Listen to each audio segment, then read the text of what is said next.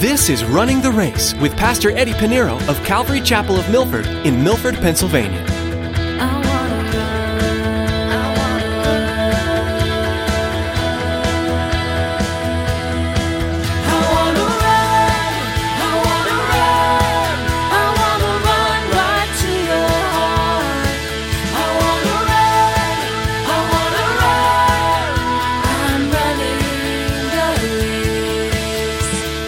He says, "For I do not desire, brethren, that you should be ignorant of this ministry, lest you should be wise in your own opinion."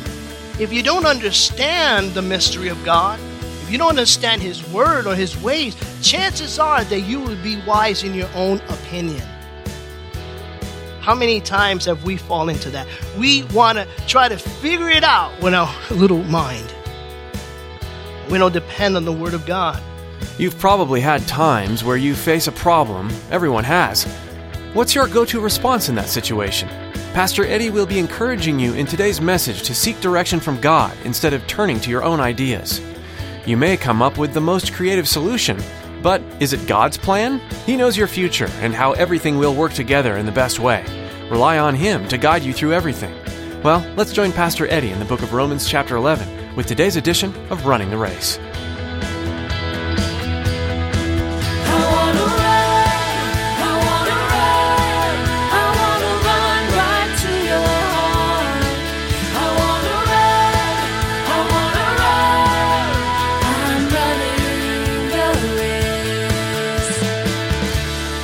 As it is written, the deliverer will come out of Zion, and he will turn away ungodliness from Jacob.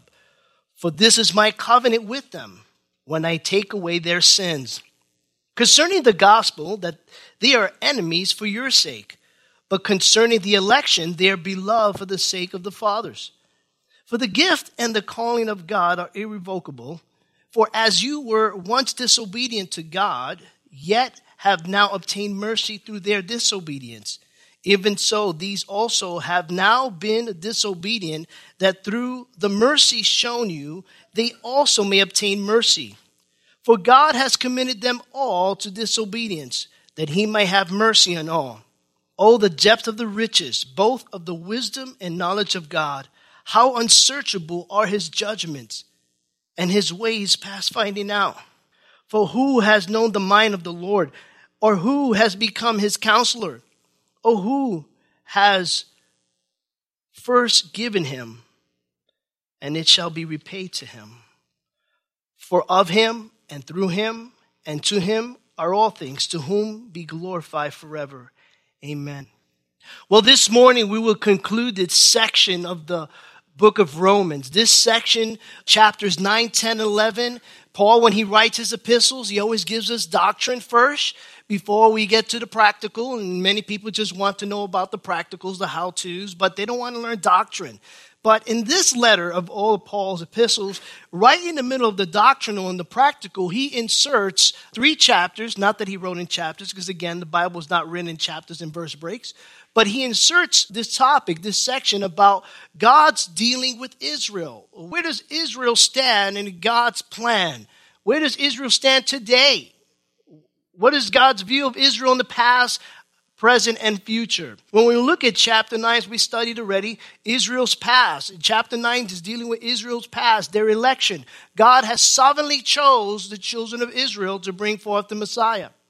They were chosen just to bring forth the Messiah, but He sovereignly chose them. And we see God's sovereignty in chapter 9. In chapter 10, we saw Israel's present state. They have rejected the Messiah. God has caused us a spirit of stupor on them. So because of that blindness, the Gentiles are now being blessed. But we also see in chapter 10 that there is a man's responsibility. God's sovereignty in chapter 9, and chapter 10, man's responsibility. Man has to answer. Man has a free will. So does Israel, every Gentile, every man. And then in chapter 11, we're coming to a close, is dealing with Israel's future. Israel's restoration. And it has to deal with God's promise to Israel and the dealing of Israel. And so we're closing our study of that section this morning.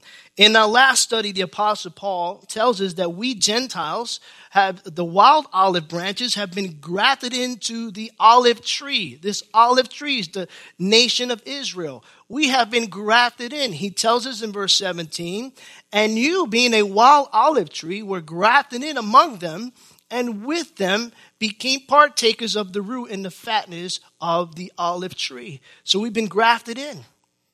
But here, he gives us a warning in verse 18. Do not boast against the branches. But if you do boast, remember that you do not support the root, but the root supports you. We serve a Jewish Messiah.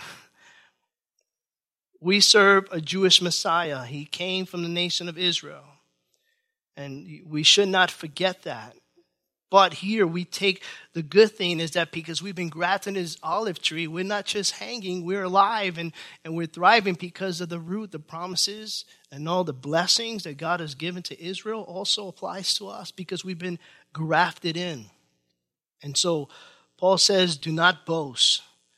So you and I, as believers in Christ, you Gentiles who believe in the Jewish Messiah, we've been grafted in together, Jew and Gentiles, one in Yeshua, one in Messiah. And so now that takes us to the closing passage of chapter 11. And so let us look at the passage verse by verse. Let us look at verse 25. In verse 25, Paul says, for I do not desire, brethren, that you should be ignorant of this mystery. I do not desire that you should be ignorant of this mystery. Now he's addressing the brethren. Many times in the other chapters he refers to his fellow Israelites as brethren, his fellow countrymen. He's a Jew, so he's considering himself as a brethren to them. But here he's addressing the brethren, his brothers and sisters in Christ. And because you and I are in Christ, what does that mean? It applies to us. Paul is writing a letter to Christians, those who accepted Christ. He doesn't want us to be ignorant of this mystery. And it's sad to say that the church in its history we see has been ignorant of this mystery. He doesn't want us to be ignorant, unaware. Now the word ignorant in the Greek is agnoeo. And so it sounds more insulting as it does in the Greek than it does in English. We've used that word. Yeah, you're so ignorant. It becomes very insulting.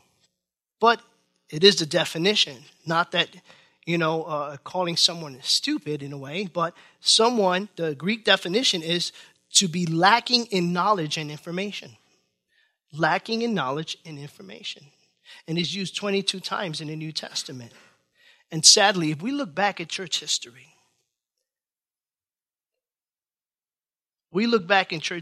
sadly we must admit that the church has been agnoeo, ignorant, when it came to Israel and God's plan for Israel. We look back at history, we find anti-Semitism, we find replacement theology, we find the persecuting of the Jews, all under the ban of Christianity. Nothing to be proudful about. And even still to this day, there are Christians who are ignorant, Christians who lack knowledge regarding God's relationship, regarding the prophecies concerning the Jews, concerning Israel. And you cannot look at eschatology. You cannot study the end times. You cannot look at the book of Revelation, and even in Matthew chapter 24, when it talks about the end times, the tribulation would take place after the tribulation without including the Jews. Because God is not done with Israel. He's not. He says, for I do not desire, brethren, that you should be ignorant of this ministry, lest you should be wise in your own opinion. If you don't understand the mystery of God, if you don't understand his word or his ways, chances are that you will be wise in your own opinion. How many times have we fallen into that? We want to try to figure it out with our little mind. And we don't depend on the word of God. The last thing that I want to do is to lean on my own understanding concerning the things of God, especially concerning with the things of prophecy in the end times. God's ways are not our ways. Isaiah 55, verses 8 and 9, the prophet Isaiah writes on behalf of the Lord, for the Lord said, "For my thoughts are not your thoughts, nor are your ways my ways, says the Lord. For as the heavens are higher than the earth, so are my ways higher than your ways, and my thoughts than your thoughts." In Job chapter 36, verse 26, it says, "Behold, God is great, and we do not know him, nor can the number of his years be discovered."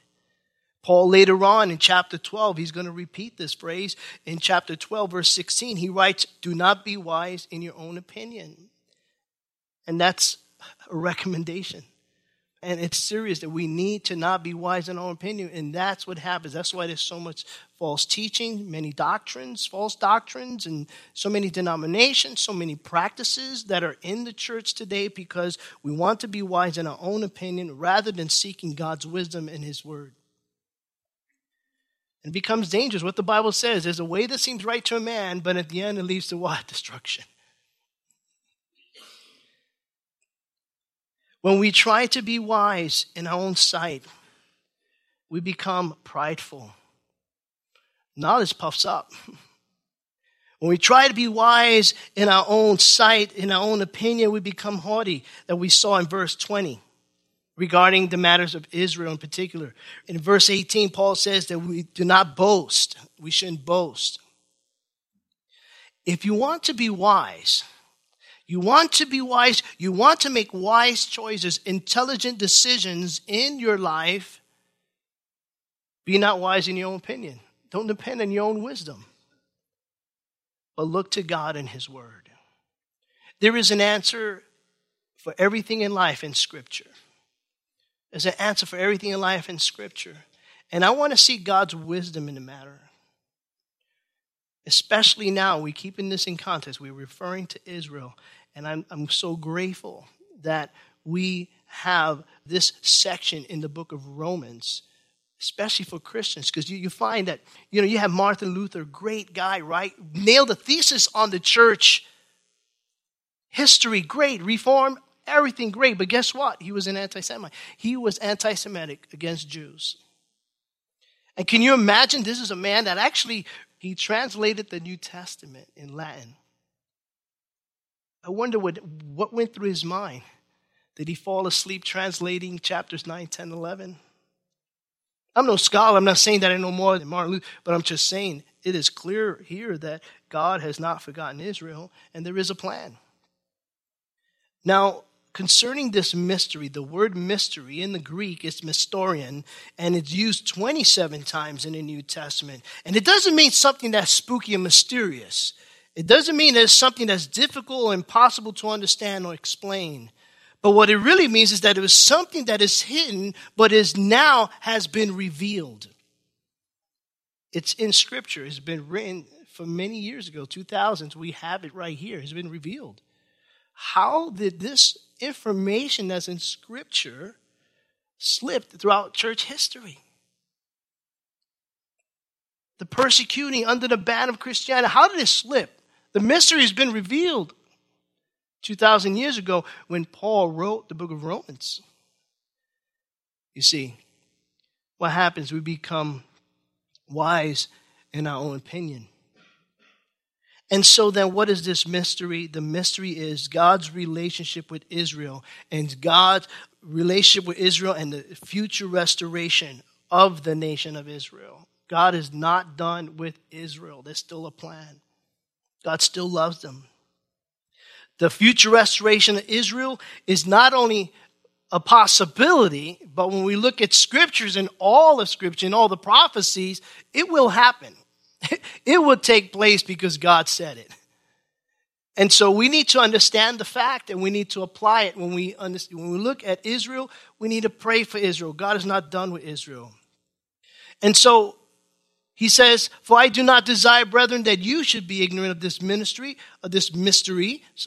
lest you should be wise in your own opinion, that blindness in part has happened to Israel until there's a time the fullness of the Gentiles has come in."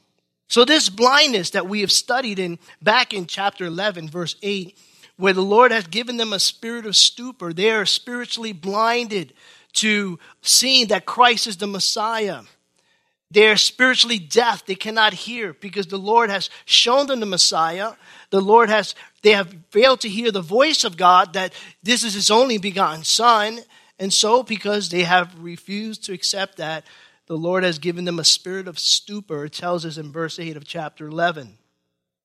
But this here is only temporary, because we see the word until. Until when? Until the fullness of the Gentiles has come in. What is the fullness of Gentiles? What is that referring? What is that talking to us about?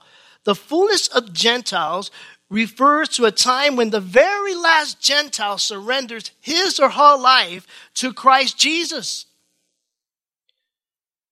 When the last person has been born again and has been added to the church, making the church complete and ready for Christ to come. And when that happens, when that last person, could be Arabic, it could be anyone. It could be the person in front of you in the line of Walmart. That last person could be a family member. That last person could be somebody in church that has been going to church but really never accepted Jesus Christ. It's a possibility. But that last person, when that happens, when they accept Jesus Christ and they're added to the body of Christ, that's the fullness of the Gentiles. Then we will hear the trumpet sound. Then Christ would call up his church. Then the wedding would take place. And we will be with Christ forever and ever. Saints, this is why we need to share the gospel. This is why we need to share the gospel of Jesus Christ.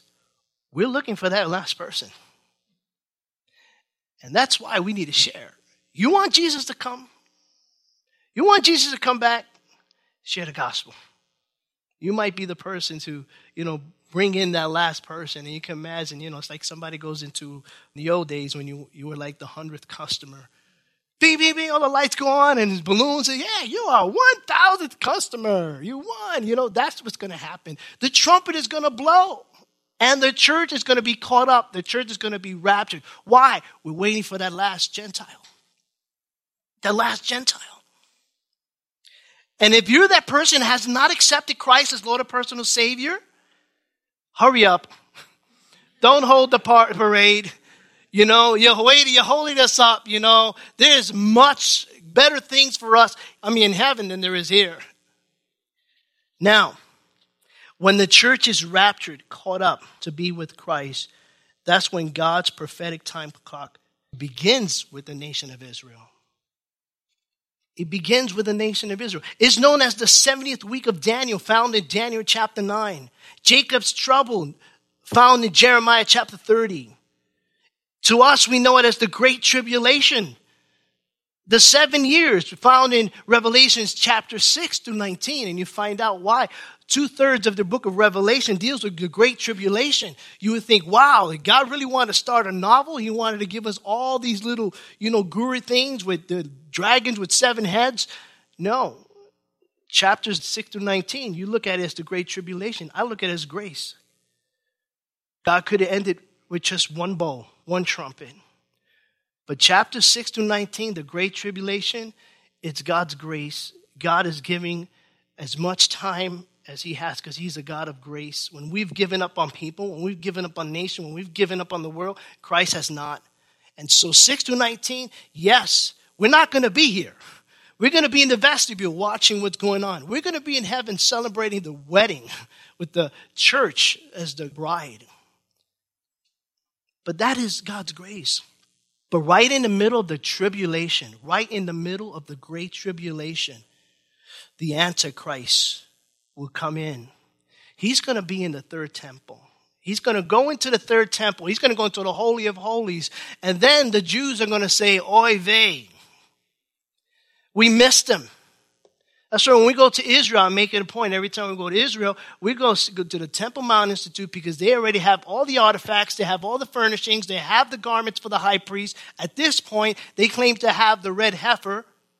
And the red heifer, it was not allowed to have 2 white hairs on their body. They're ready to build it. They have them in the stones, the very stones, to build the temple. And that's going to take place during the Great Tribulation. But they're going to see, wait a minute, we follow this by the book, by the law. We studied this for thousands of years. And how the temple is to be built and the artifacts and all.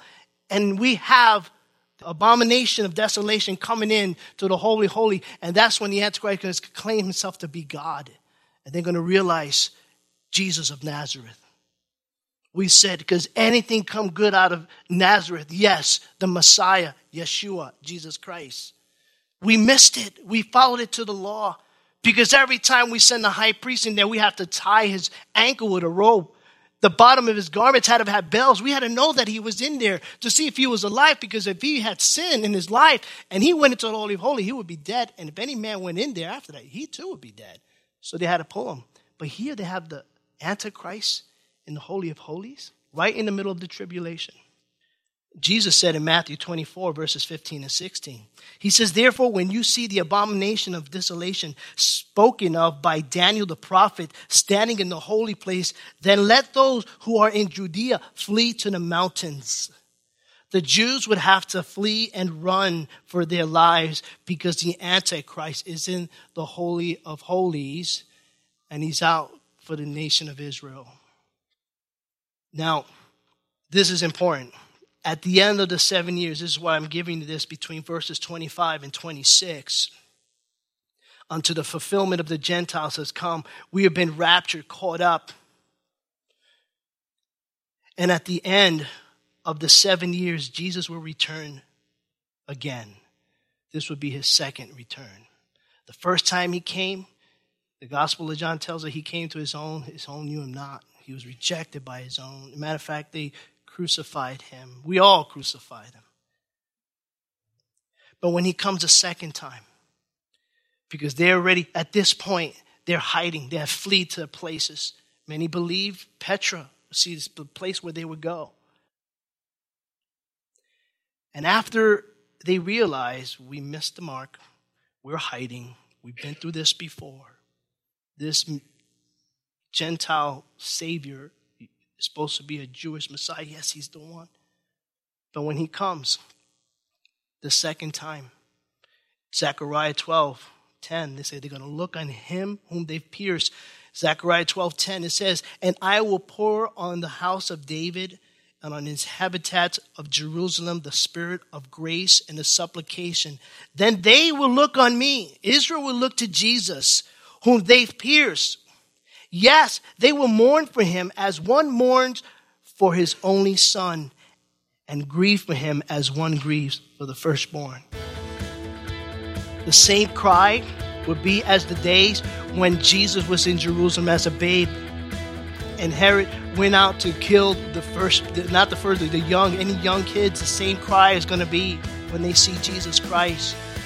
John in his gospel quotes this prophecy in John chapter 19, verse 33. He said, they shall look at him whom they've pierced.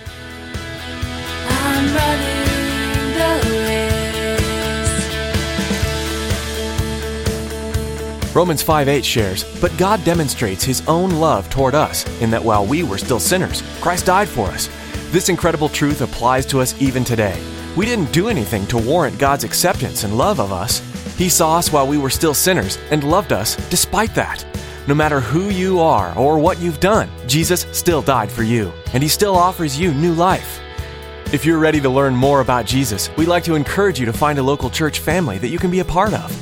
The believers you'll encounter there will help you grow in your faith and offer you support in every situation. If you're in the New York, New Jersey, and Pennsylvania area, we'd love to have you come join us in person here at Calvary Chapel of Milford. We're conveniently located off Interstate 84 and Route 6. For service times and directions, visit runningtheraceradio.com. If you'd like to listen again to today's message, Tracy has information on where to find it. To hear more encouraging words from God's Word through the ministry of Pastor Eddie, go to runningtheraceradio.com and then click on the radio page. There you'll find today's message and many more. Thanks, Tracy, and thank you for tuning in today for another edition of Running the Race.